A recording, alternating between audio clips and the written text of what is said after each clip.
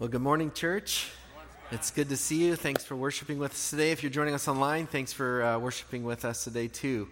It was a year ago this weekend that me and my family and I came to South Hills Church for the first time. So it's a kind of a fun weekend for us. So we're just really grateful to be here, and I just want to begin by saying thank you for allowing me to be your pastor. Thanks for the way that you have graciously welcomed me and my family into your lives and to the life of this church. We're grateful to be here, and when we look back over this past year, we are super grateful for the ways that you as a church have encouraged us. You have prayed for us, your desire to just know us, and we are grateful for the relationships we built and are building. And we're excited for what God is doing here and for the future that we get to grow with you. So we're really grateful. So just want to start by saying thank you, thank you, thank you. Now, with that, I want to invite you to turn to Luke chapter 16. If you have your Bible, if you don't have a Bible, hopefully you receive the handout on your way in here. It has the passage printed for you. But if you have your Bible, turn to Luke chapter 16. If you were here this last week, you know that we looked at Luke chapter 16 as well, but we looked at the first part of Luke chapter 16, and in that part we addressed the challenge of greed. And so if you were here, you may remember that we touched on the very uncomfortable topic of money. And some of you are like, yeah, that was uncomfortable. So we did talk about it, right? But now today I thought we'd keep it a little bit lighter, and we would talk about the challenge of death instead, okay? So there you go. You're welcome. It is interesting, actually, in the first part of Luke chapter 16 that Jesus does talk about greed, and he talks about wealth, and he says, use your temporary resource, your wealth, now, while you have it, to make friends for yourself in heaven, for the afterlife. The point being, use your temporary resources as a tool for to make an eternal difference in the lives of other people. That's what he talked about. Then he turns and he says, now let's talk about death and the afterlife. And so that's what we really come to in this passage. And so it's an important thing. This summer we've been going through different challenges that we all face that Jesus addresses. And this is one of those topics that is uncomfortable, that many people would like to ignore and not talk about, but it is in fact a challenge that 100% of us will face. And so it's important that we still address it and talk about it together. Perhaps you've heard the story about the man who was constantly praying to God. And his prayer to God was, God, is there going to be baseball in heaven? Is there going to be baseball in heaven? He was a big baseball fan. And so he was constantly praying, God, is there going to be baseball in heaven? He prayed it over and over. God, is there going to be baseball in heaven? God, is there going to be baseball in heaven? Eventually, at some point, an angel comes to him and says, hey, I've come in response to your prayer. And the guy's like, wow, that's amazing. So, tell me the truth. Is there going to be baseball in heaven? And the angel says to him, well, I've got some good news and some bad news. And the guy says, well, let's start with the good news. What's the good news? And the angel says to him, well, the good news is this. There is going to be baseball in heaven. In fact, it's going to be 24/7 because it's never dark. It's always light. Every day is beautiful. Every day is a perfect baseball day. And the guy's like, yes, my dreams have come true. My prayers have been answered. This is so great. And then he says to the angel, so what's the bad news? And the angel says to him, you're pitching on Thursday. Well, okay, so let that sink in for a moment, all right? It may not be bad news, of course, depending on how you're prepared for it. But the point is this, that the reality is all of us have an appointment with death, and it's unavoidable. And fortunately for us, in Luke chapter 16, Jesus addresses this topic. And when it comes to the topic of death, I don't know about you, but I want to hear from someone who's an expert. And I'll tell you what, Jesus is an expert. He's an expert because he knows he's experienced death and he came out the other side. So he knows a thing or two about death. And I don't know if you know this, but apart from the revelation of God's word, without this, all we have is speculation. All we have is people's best guesses. All we have is people wondering and guessing what the afterlife is going to be about and what happens after death. All of it is speculation. But fortunately for us, we can look to Jesus, who knows and is an expert. And he speaks to it. And I don't know about you, but on a subject of this matter, of this significance, I want to listen to someone and learn from someone who knows what they're talking about. When my wife and I adopted our youngest son, Levi, it was just a few months after we brought him into our home, we discovered that he had an undiagnosed medical condition. And it was a serious condition. He had something called pulmonary artery sling, which means that he was born with his pulmonary artery wrapped around his trachea, and it was causing life-threatening airway issues. And so once we discovered this, he was immediately scheduled for open heart surgery. And it was one of those things where he had to have the surgery to reroute the artery, but also to reconstruct his trachea. So it was a pretty major surgery. And I remember we were sitting there talking to the doctor, the heart specialists, and they were talking about, the process and the risks and all these things, and talking about how long Levi is going to have to be on a heart-lung machine. And the doctor, just looking at us, could just probably see my wife and I, just the concern growing as we're listening to all these things. And the doctor just was so great. She stops and she says, "Hey, listen, this is what we do. We are experts at this kind of thing." And it was so assuring, because one of the things she said is, this is something that we do. These are the kinds of things that we do every day. It's like, oh, you do this every day? That's crazy, but you do it every day. So she was assuring us, hey, that, there's risk and there's all these things, but we do it every day. And it was helpful. Now, what would not have been helpful is if she had looked at us and said, "Oh, man, yeah, I've never done this before." Whew, I don't know, but here's the good news. Don't worry, because I have watched every episode of Grey's Anatomy. And I am pretty sure, but by what we've picked up from the show, that I can kind of figure out how this whole open heart surgery thing works, right? Now, she did not say that, and that's a good thing, right? Because that would not have been assuring, would it have? I don't know about you, but I don't want to give my child over to someone who's like, never done this before, guessing, trying to figure out how it goes from the TV shows that I've watched. Be like, no, thank you. That's not what we want. In the same way, we don't want to come to an important topic like death and come to somebody who's fumbling and guessing their way through, trying to figure it out, and they don't know for themselves for sure either. But fortunately for us, we get to hear in Luke chapter 16 from Jesus directly on the subject. And I'm so grateful that he speaks to it. And so what I want to do is I want to look at this passage with you, because it's helpful, it's powerful, and it helps us understand how we can move forward with hope and assurance when it comes to this very, very important topic, this issue that all of us will face. And so here's what I want to do. I want to invite you to please stand if you're able for the reading of Scripture. I want to read Luke chapter 16 in its entirety, or at least this section, and then we'll come back and we'll look at it verse by verse. But Luke chapter 16, beginning in verse 19, it says this: "There was a rich man who was dressed in purple and fine linen and lived in luxury every day. At his gate was laid a beggar named Lazarus, covered with sores, and longing to eat what fell from the rich man's table. Even the dogs came and licked his sores. The time came when the beggar died, and the angels carried him to Abraham's side. The rich man also died and was buried. In Hades, where he was in torment, he looked up and saw Abraham far away, with Lazarus by his side.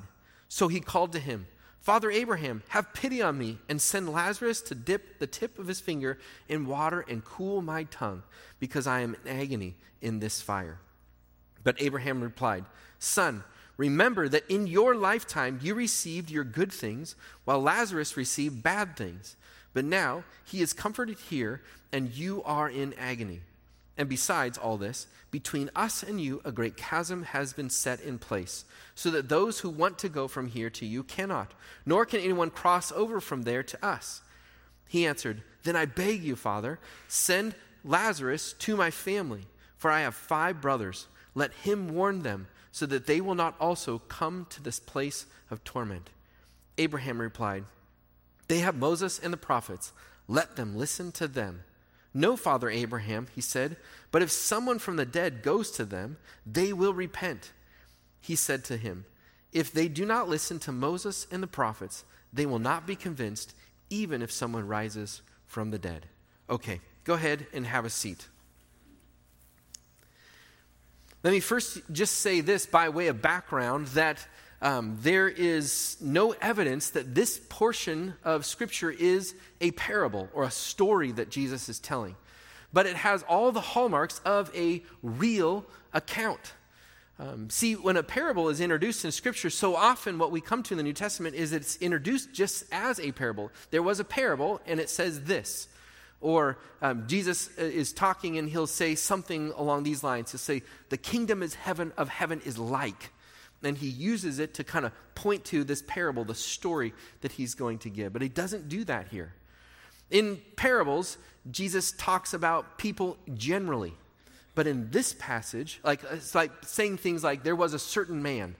But in this story, Jesus gives a specific name of a man. It's the only time. There's no parable that's given a specific name of a person. And so my best guess is from the evidence here that this is a real account coming from the knowledge of Jesus. And so in that sense, this is in its own right a very interesting and amazing passage that has a great power to it as well, as Jesus tells us. And so what I want to do is look now at the first verse, verse 19. This is what it says. He introduces two people in this story that he's giving. In verse 19, he says this: there was a rich man who was dressed in purple and fine linen and lived in luxury every day. So here's the first person, this rich person, and he's dressed in purple. And that helps us know that he is rich because purple, the dye for purple, was very, very expensive. And it was taken on by those who are royalty. And so it was one of those things that was not easily accessible. It was very, very expensive. And so the fact that he had purple points to how rich he is. Also, it says he had fine linen, so all the rest of his clothes were good too. But it says he wore these things every day. So it wasn't just that he was rich, but that he wanted to show off how rich he was. So it was something he wore every day. It's one thing to wear a Rolex.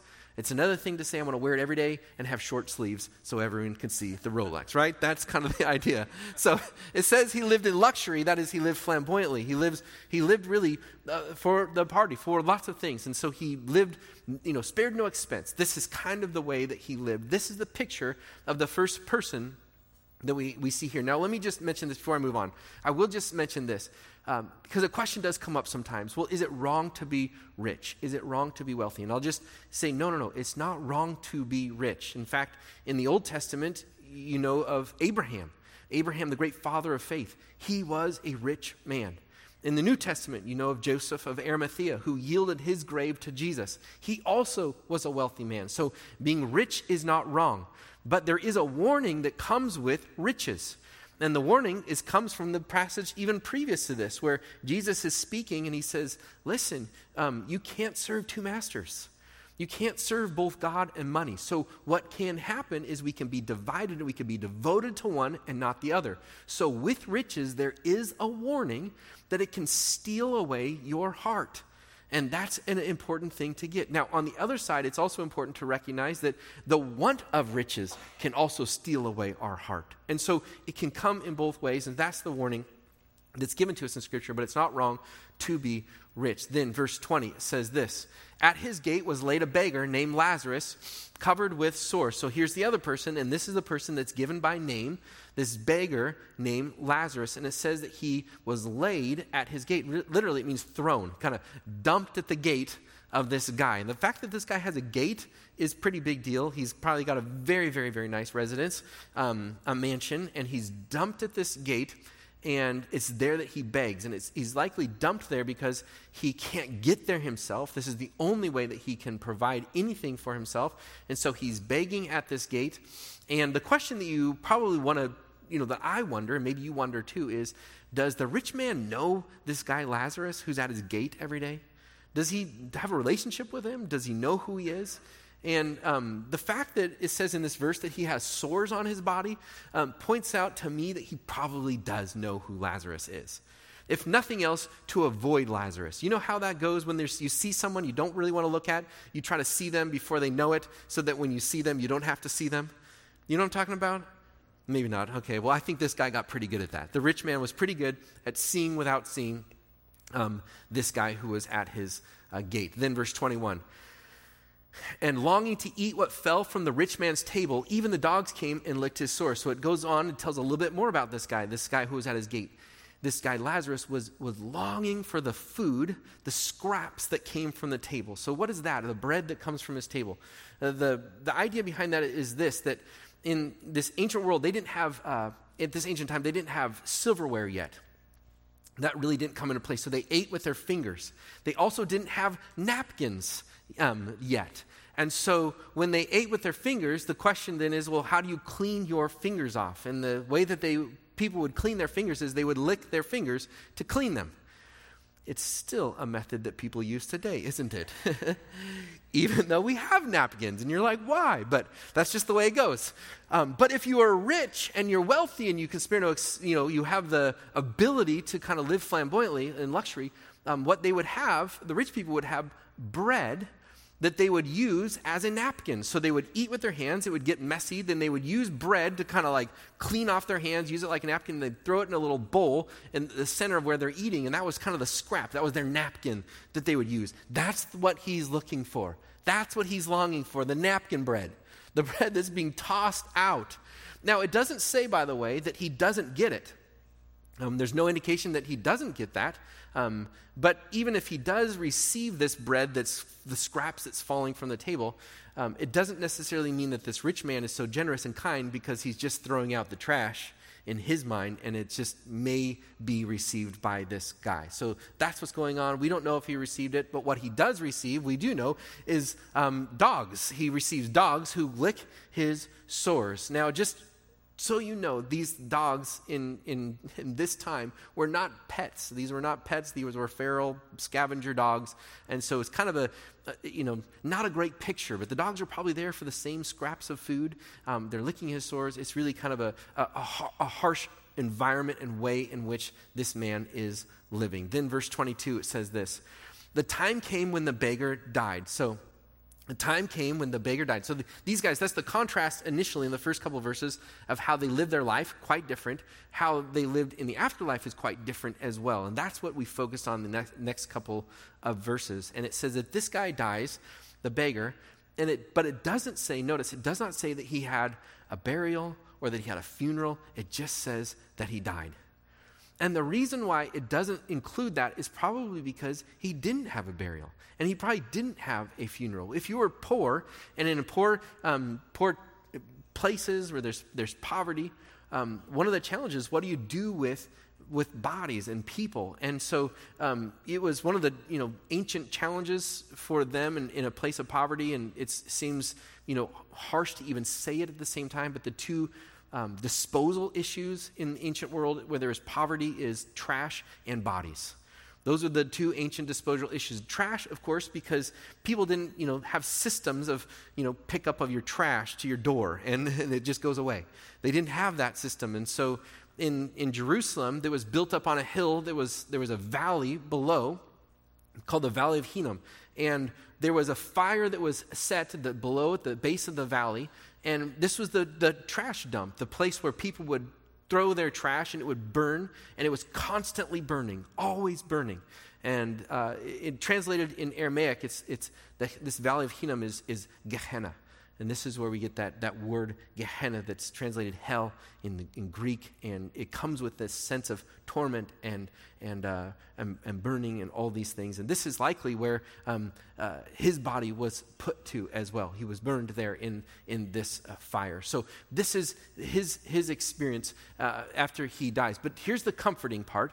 The next part of this verse is so comforting. It says this, and the angels carried him to Abraham's side. And I don't know about you, but I find this extremely comforting because what it tells me is that the angels who carry him here, it just points out the fact that he was never alone in death. And I just think that's comforting for many of you who maybe are worried about death or have a loved one who has died and you wonder what happens. This verse points out the fact that he's not alone.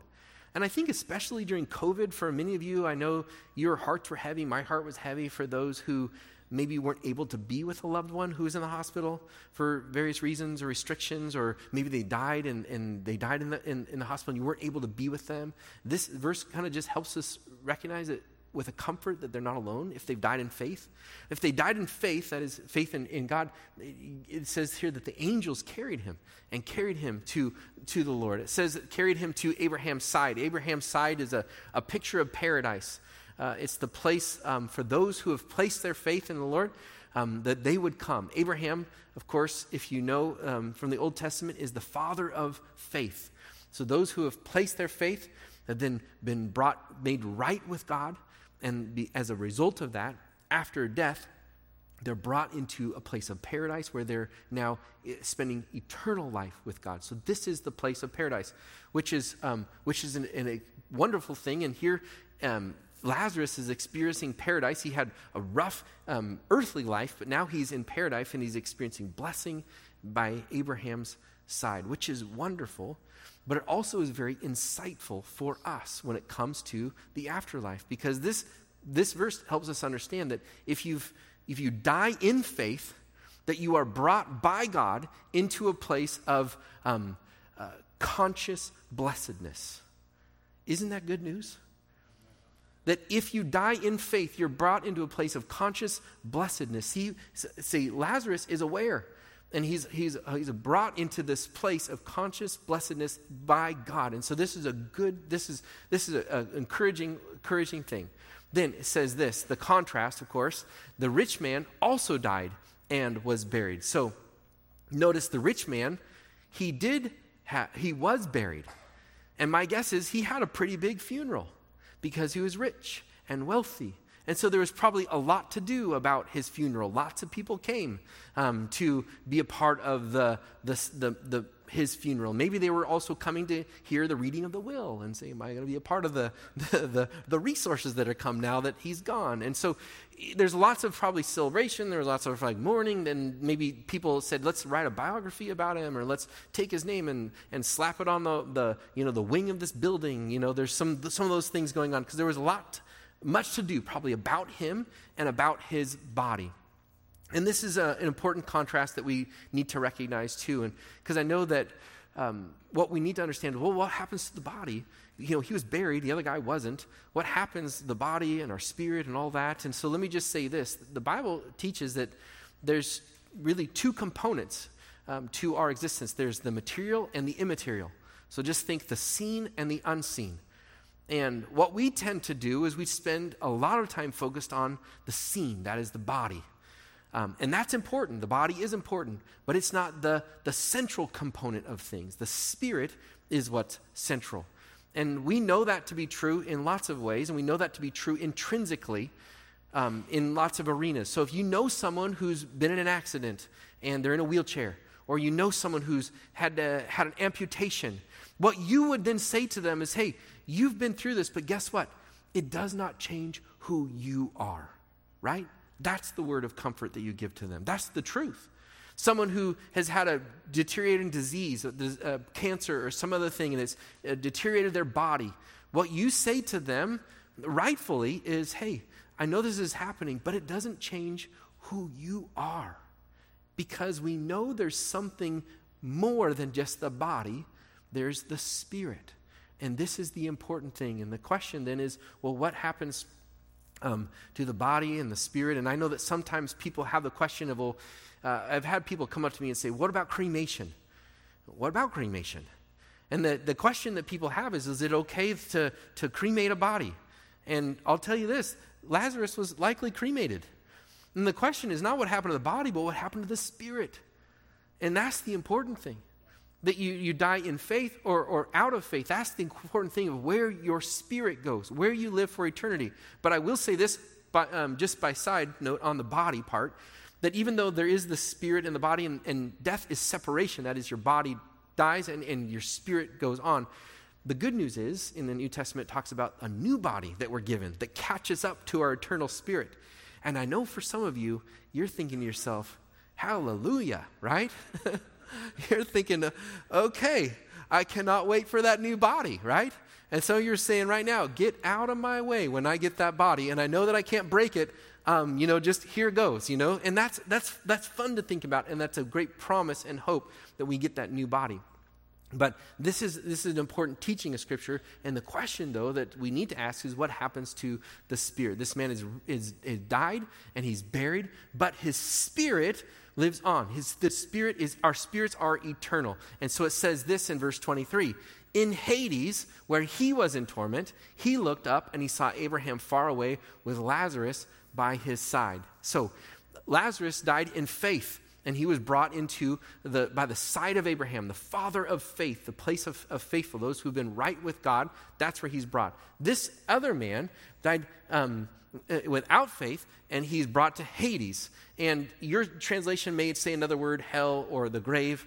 It doesn't really matter. I think in some ways what this word is, the important thing that's central reality in whatever translation you have, whether it's hell, Hades, grave, it's all a place of torment. 4 different times in this passage, that word torment and agony is used to a place that he's brought to. And so you cannot come to a passage like this or this scripture and not come to the conclusion that there is a real place of conscious pain, conscious agony. And that's what we refer to as hell. Or Hades. There's a real place. And I know that some of you say, well, I don't like that. Let me tell you something. I don't like it either. Some of you say, well, I don't want to have to deal with that. Well, get used to disappointment. That's the reality. Some of you are saying, well, I don't know if I can put my trust in a God who would do this. Well, just back up with me for a moment and just listen. This is coming from the lips of Jesus, the most caring, compassionate, gracious person in all of history. He's the one that cared about us so much, that he came and he gave his very life for us on the cross so that we could have life. This is the man who, when he walked among the crowds, he set aside his agenda, his rest, his meals, so that he could heal people, so he could care for people. In his compassion and his grace, he says to us, listen, and we need to listen. If the most gracious, compassionate person in all history is saying, listen up, there's a potential for real loss. We need to listen. And it's not about shooting the messenger at that point, because if he's telling us the truth, we need to be responsive to the truth, and we know he cares. And so we need to listen, and we need to respond. And so this is what we need to see here. Then he says, he looked up and he saw Abraham far away with Lazarus by his side. Then in verse 24, he called to him, Father Abraham, have pity on me, and send Lazarus to dip the tip of his finger in water and cool my tongue, because I am in agony in this fire. He calls up and he says, Father Abraham.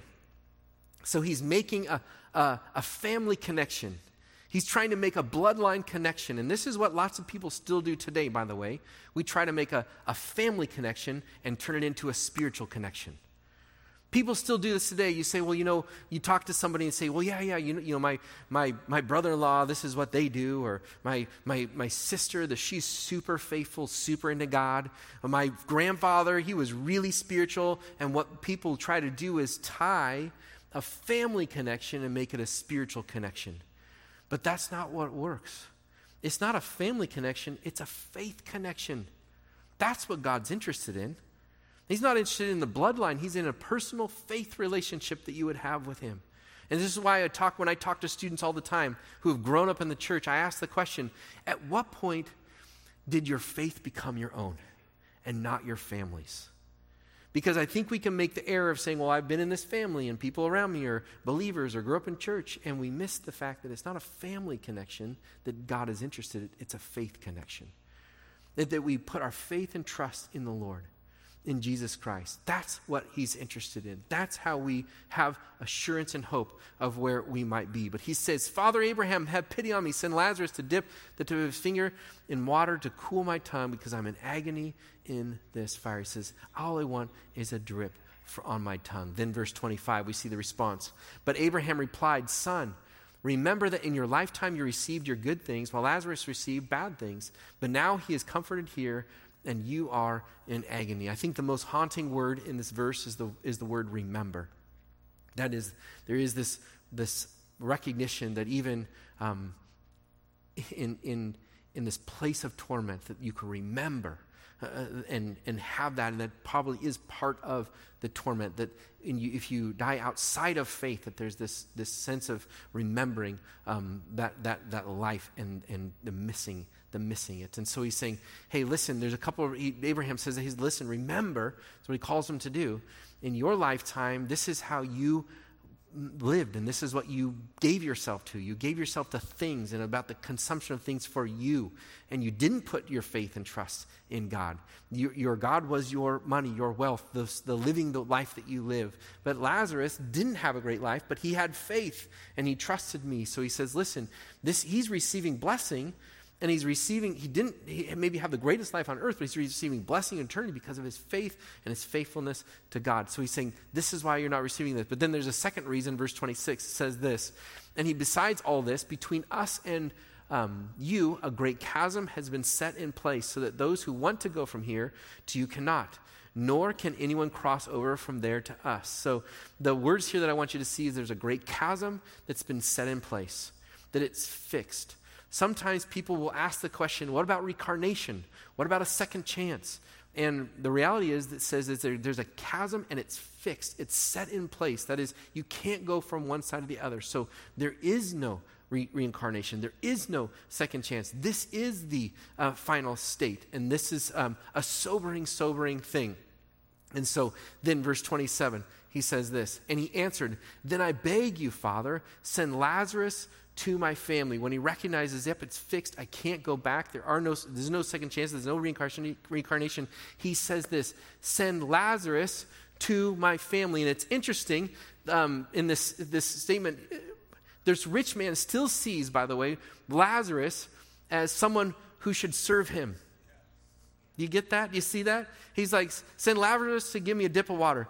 Send Lazarus to my family. He still sees Lazarus as someone who should be serving him. Then verse 28, it says this, for I have 5 brothers.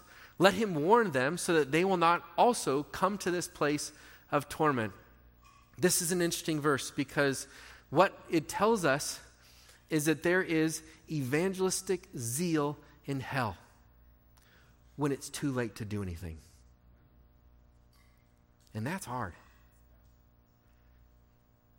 I'll run into people at times who will say to me, hey, the church should be all about the people in the church, those who have found faith in Jesus Christ. We need to cater to them, focus on them, program for them. We need to build up the people who are the members of our church. And let me just say this. I care very deeply about those who have found faith in Christ. And I care very deeply about the members of our church. And I care and want desperately for every single follower of Jesus Christ to grow in full faith maturity. But you know what breaks my heart? Is the people who haven't yet found Christ. What breaks my heart is there are people who are lost, who are alone, who have no security, they don't have peace, they haven't experienced forgiveness and the life and the joy that Jesus offers to them yet. That breaks my heart. So yes, I want to care for the found, but I don't want to lose sight of the lost. And so by God's grace, may we be a people, may we be a church that never stops reaching the lost, that we never stop sharing the good news. Because there's evangelistic zeal in hell and it's too late. So right now, today, we need to be reaching with evangelistic zeal while we still can those who don't yet know Jesus. And we don't give up. When we talk about One Epic Week that's coming up in a few weeks here at South Hills, I love the fact that we can do a bunch of events and that can help us grow and connect. And I love that. I want that. I want us to grow deeper in our connection with one another. But I also want us to not miss the opportunity to leverage things like One Epic Week, events that are non-threatening, to be opportunities for us to reach out to people who don't yet know Jesus. That we might be able to say, hey, come along, and through your care, through your character, through your relationship, and through the environment of the church, they might have their hearts opened to who Jesus is.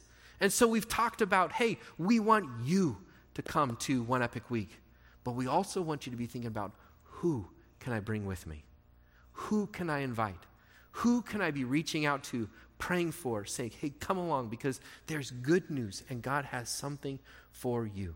We don't want to miss that. And so there's evangelistic zeal in hell, and I just want to say this one more last thing about hell.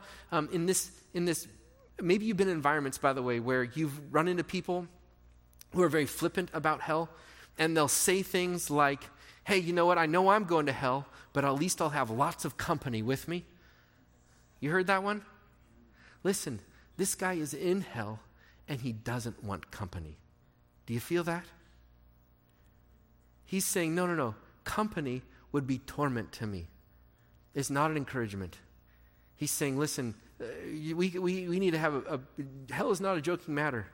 It's not one of those things that you don't let anyone sell you on the fact that, hey, hell is just this place, this, endless New Year's Eve party where you can just, do whatever you want without consequence over and over for eternity with all your friends. That is not what hell's about. And so it's not a joking matter. And so we need to take it seriously now while we can, because eternity is at stake. Then, verse 29 says this, Abraham replied, they have Moses and the prophets. Let them listen to them. So he says, Moses and the prophets, he's referring to the Old Testament, and they didn't have the New Testament at this time, so when he talks about the Old Testament, they would often refer to it as Moses and the prophets. They have God's word, is what he's saying. And I'll just say over and over in God's word, the invitation is God saying he's seeking people who will put faith in him, who will abandon faith and confidence in their abilities, their family connections, in their good works, but to put their full faith and trust in God. That's what the overwhelming message in Scripture is over and over and over. God who is seeking us, who is desiring us to come to him and turn to him in faith. He says, listen to them. Then verse 30 says, no, Father Abraham, he said, but if someone from the dead goes to them, they will repent. So he says, no, I don't want this boring Bible stuff, I want something flashy, if someone from the dead comes to my brothers, then they'll turn, then they'll repent. Listen to the response in verse 31. He said to them, if they don't listen to Moses and the prophets, they will not be convinced, even if someone rises from the dead. That is, if you're not morally sensitive, you won't be miraculously sensitive. If you're not sensitive to God's word and his invitation to trust him, even the great miracles won't change your heart. And so he's saying, and we see this played out actually just not that long after this with another guy named Lazarus, who's not this one, but Jesus' friend, who does die. Jesus does give him his life back, and the opponents of Jesus still have a hard heart. Lazarus just goes up on their hit list, as that's all that happens. And they want to bury the evidence. They want to dismiss it. And so it's not the miraculous, it's a responsiveness to who Jesus is and what he said. That's the issue. So the question that we have to ask ourselves is, well, how do we address this challenge? How do I move forward? What's the application for me when it comes to this issue of death and the afterlife? And so I want to give you some wisdom, and it's not my wisdom, it's wisdom from King Solomon. King Solomon is an ancient king of Israel who's known for his great wisdom. He has some very interesting words to say about death and about funerals that I want you to hear. And when I'm at funerals, this is one of the verses I go to because it's, I think, to me, very, very helpful. He says this, King Solomon does.